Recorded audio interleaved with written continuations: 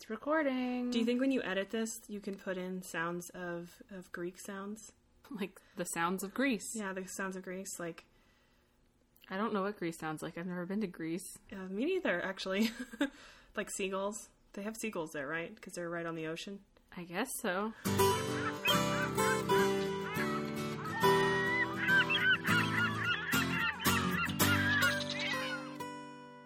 Welcome to episode 2. This episode is about cheese and religion. Ooh. Yeah. So the last time we left off on our story, we had just invented cheese. We invented it. We as people in the Fertile Crescent had invented cheese. And I hadn't really gone too much forward in the story.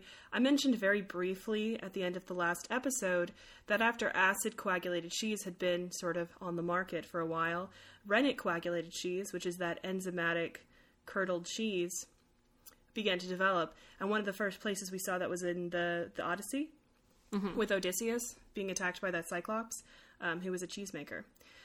But before we even get to the Odyssey, cheese has played an important role in so many different ancient religions. So before we go to Greece, we've got to start out in Mesopotamia. Mesopotamia. Back to 6th grade social studies. There is going to be a lot of 6th grade social studies today in this episode, so everybody, have to mentally time travel back to when you were 11. Megan's just crying now. No, middle school is okay. Yeah, okay. So we're in Mesopotamia, and we're in the great city of Urk. Urk. U-R-U-K. I probably pronounced that incorrectly. Are people from Urks? They're such an Urk. I don't know. It's modern day Iraq. Okay. Yeah. Moving on. So the city of Urk had this goddess named Inanna. Inanna. She was the goddess of erotic love. Oh, Nana. What's my name? Oh, Nana. She was also the goddess of the seasons and the harvest, and the goddess of fertility. And the thing about Inanna that's really, that's the reason why we're talking about her today, is that she loved cheese. Just like you.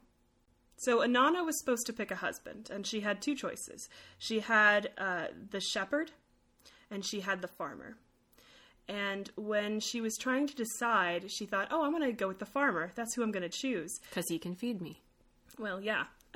So the shepherd came to her, and the shepherd's name is Dumazi, the shepherd, and he confronts Inanna, and he gives her basically a pro-con list of reasons why she should choose him as the husband instead of Imikdu.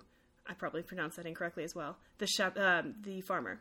And he said, okay, so the farmer guy, he can give you bread, and he can give you beans, and he can give you dates. But you know what I can give you? I can give you cheese, I can give you yogurt, I can give you butter, I can give you ghee, I can give you honey cheese, and small cheese. Small milk. Cheese?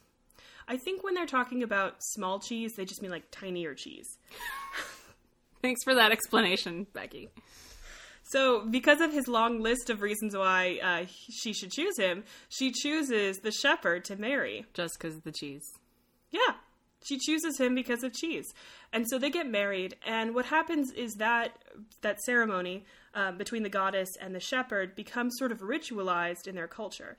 So every subsequent king in the great city of Uruk marries Inanna, the goddess, in this yearly ritual so that she will bless the harvest and the great storehouse, which is, the great technology that this civilization developed.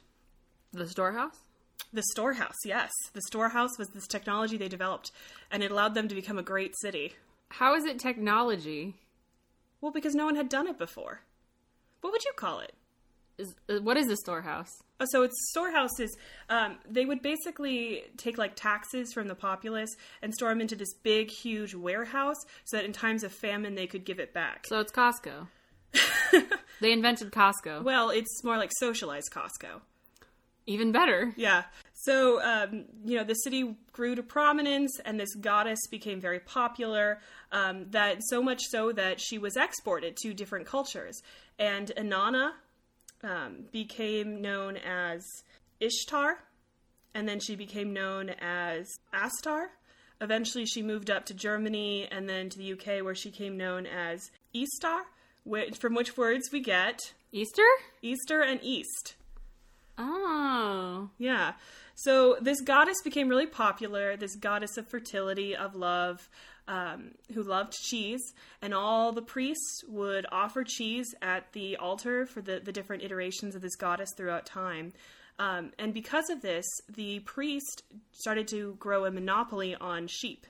So not only were they making enough cheese and butter to please their goddess, but they were also getting a monopoly on wool. So the religion grew into prominence and power because they had this income source.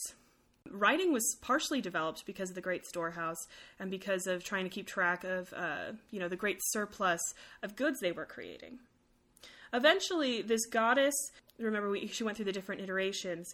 So she's Astar.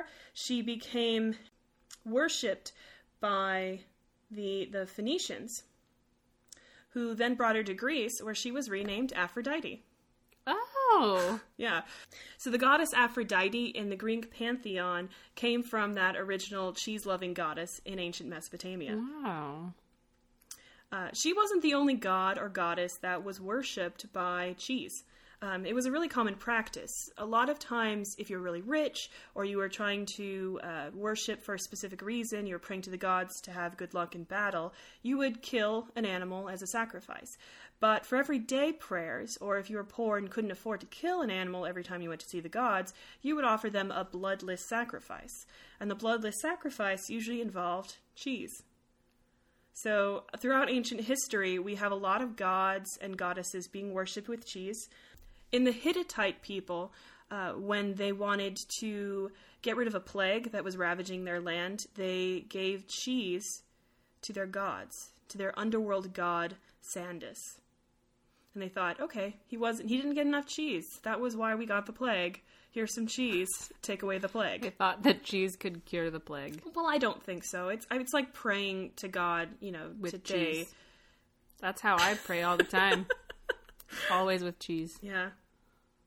So around this time, we're in the Bronze Age, the late Bronze Age. We start seeing cheese in a lot of our ancient monuments all over the world. So we see cheese in Egyptian pyramids. This is around circa 3000 BC. And we see cheese at Stonehenge. A lot of cheese was found in the remains of Stonehenge. How do you find the remains of cheese? Milk fat. So they were able to analyze the trace amounts of milk fat buried underneath the monument of Stonehenge. And they can tell that that's cheese from milk fat? Yeah. So several different types of cheeses are now being developed as religions and cheeses are being spread throughout the known world. And we start to get harder cheeses. Last week we talked about soft cheeses that kind of spoiled after a couple days. But we're starting to get the development of sailing and maritime trade. The development of what? Sailing. Sailing? Right. Oh, like on a boat. Okay. Yeah, so they're in a boat. Okay, and they travel across the Mediterranean to another country. Got it. Okay, I great. know what sailing is. I thought you said like saline, like, I don't know. Like salt solutions? Yeah. Well, interesting you bring up Okay, salt. no. We don't need to talk about that. We are actually, because one of the reasons they could create these cheeses that could survive the maritime travels is because they started adding one important ingredient to their cheeses, and that was Salt. salt. Yes, they started adding salt to their cheese. And what salt does when you add salt to cheese is that it lowers the water activity. There's just no swimming, no diving, no water, no jet skis. Yeah, they've canceled the water activities at camp, and now everyone's got to do croquet.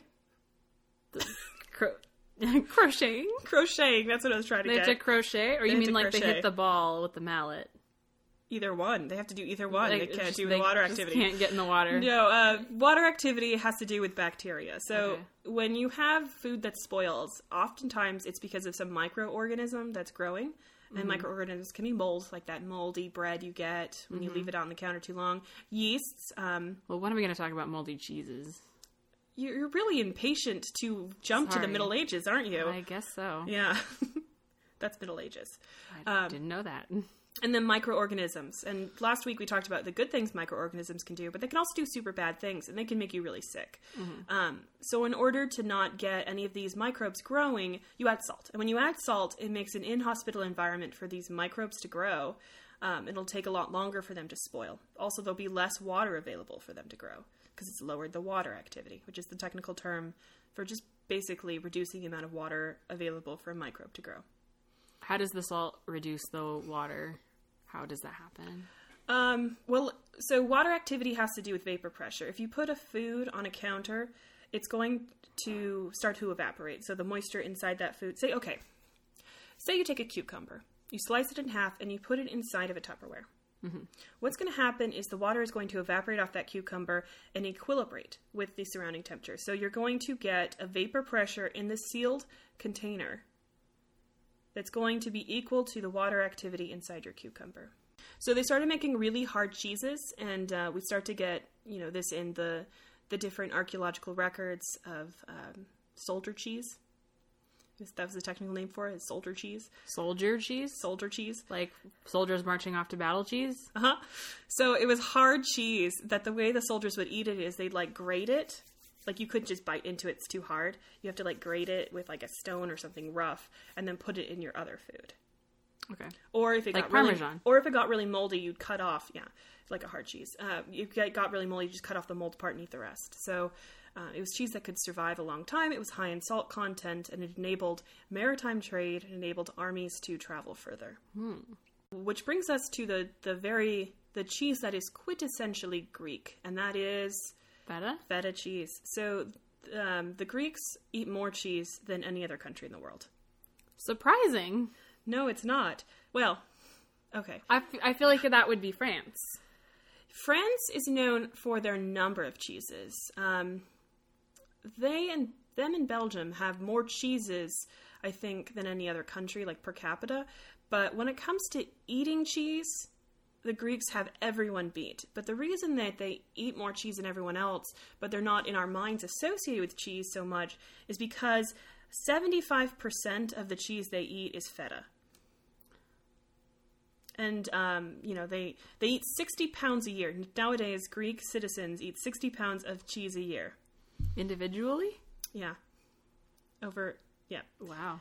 It's a lot of cheese. So the great thing about feta cheese is, the name comes from the Italian word for slice, because unlike ricotta, when you cut it, it wouldn't completely fall apart. And it would be shipped, it would be rennet coagulated, there would be salt added, and then it would be shipped in a brine solution. And what the salt does when it's in the cheese is it causes the moisture to come out of the food.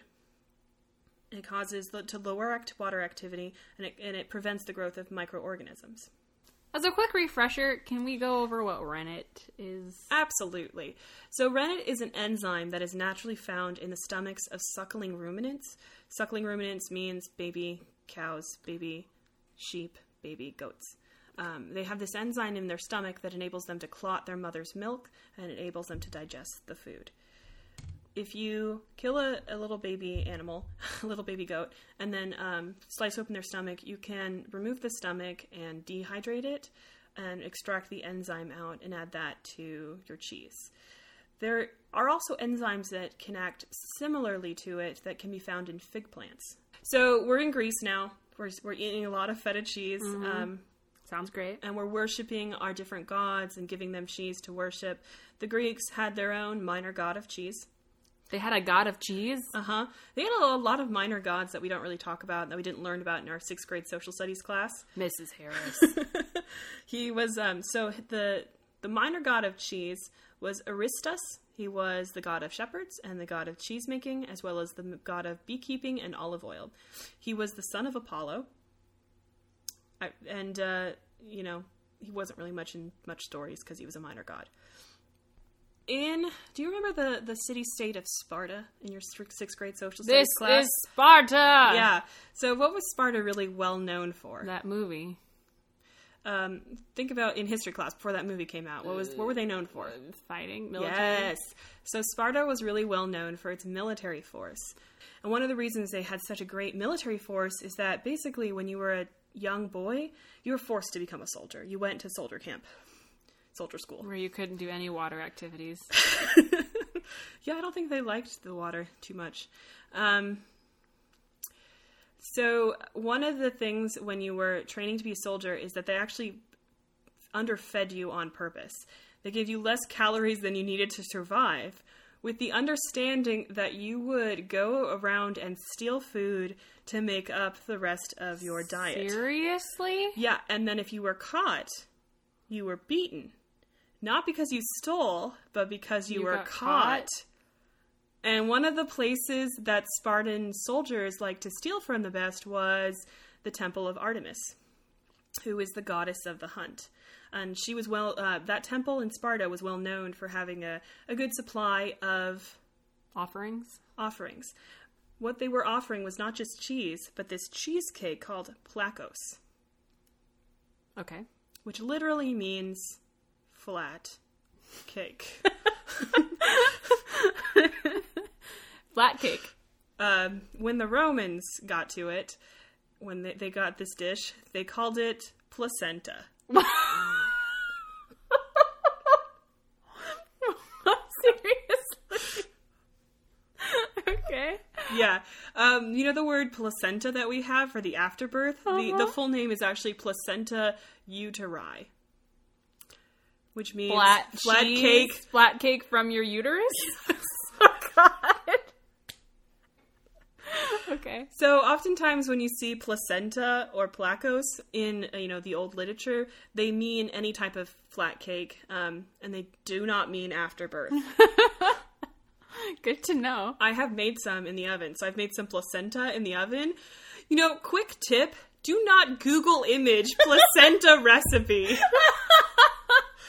It was a little horrifying. Oh my God. Yeah. So there are actually a lot of recipes for this in the old Roman, histories. And basically what it is it's spelt flour mixed with honey, mixed with fresh cheese, and then baked with bay leaves. So we're going to have some later. Okay. But it was pretty delicious, and the gods all loved it. In fact, when they gave this to Artemis, they put candles in the cake to symbolize the way their prayers were going up to heaven. And they would give this cake at weddings and birthdays. Oh, so that's where we get our birthday cake candles from. Sort of. What we consider birthday cake today, it didn't really get invented until much later. Because the cake you're talking about is more like it's got cheese in it. It's a cheesecake. It's kind of like a savory, sweet cake. Not like a chocolate. Yeah, because chocolate, vanilla, and sugar are all New World things. So, not until... We don't have chocolate, sugar, or vanilla in this world yet? No. Oh, what a terrible world. So they just had the honey to sweeten everything. Yeah, no, they didn't... That stuff didn't come to Europe until after the colonial expansion era. Oh, wow. Uh-huh. So, yeah, that's where we get birthday cake. Oh, wow. This type of meal was also given to athletes before the first Olympics so that they could compete and win. And there are some connotations with Asclepios, the god of healing, because he's also a son of Apollo. And you remember in the very first episode where I gave an analogy of how coagulating occurred was very similar to blood clotting? Mm-hmm. That connection has actually been there since the beginning of recorded history. Oh. A lot of people thought that, there was these ritualized methods of coagulating cheese in order to pray to the god of healing or talk about healing. Let's talk about feta cheese. So we have some feta cheese today. Feta cheese in Greece is traditionally made from sheep's milk cheese. So we don't, in the European Union, if you buy something that's called feta cheese, it comes from Greece. It's sheep's milk or goat's milk. But if you buy feta in America, it can be from anywhere. Wow. This cheese I got was imported from Greece. Oh, cool. Yeah. The salt changes the flavor a lot, so you'll notice that feta is going to be a lot more salty than the cheese we had the last time. Historically, it's aged in birch wood barrels.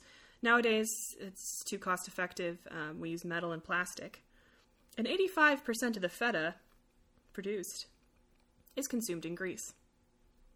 85% of the world's feta is consumed in Greece? Wow. So let's try the feta. Okay. And you're going to describe what it tastes like. What does it smell like? Not good. What are you seeing when you look at that feta? It's a giant block of white It's cheese. very white, so we know it's kind of an unaged cheese. Yeah. That definitely tastes different than, like, the feta that you get at the grocery store. Is it more flavorful? Yeah, it's also definitely has more of a goat cheese sheep- taste. it's or sheep's sheep milk, ta- yeah. like, it tastes... I feel like it's more tart, and it's got more of a flavor. The feta that you get at Safeway is, like, pretty mild. Yeah, because that's made of cow's milk, and it's not made. Maybe that's why I like it. You like the really mild stuff. This kind of punches you in the face, I feel like. That's really strong. I can't eat that just alone. It's a central component of a Greek salad. Yeah, I mean, I think that kind of cheese, you don't just eat it in a chunk. You sprinkle it on top of things. All right, that's everything. This has been an hour of cheese. Hasn't been an hour. It's been like probably 20 minutes. You come up with a better closer. Cheese you later.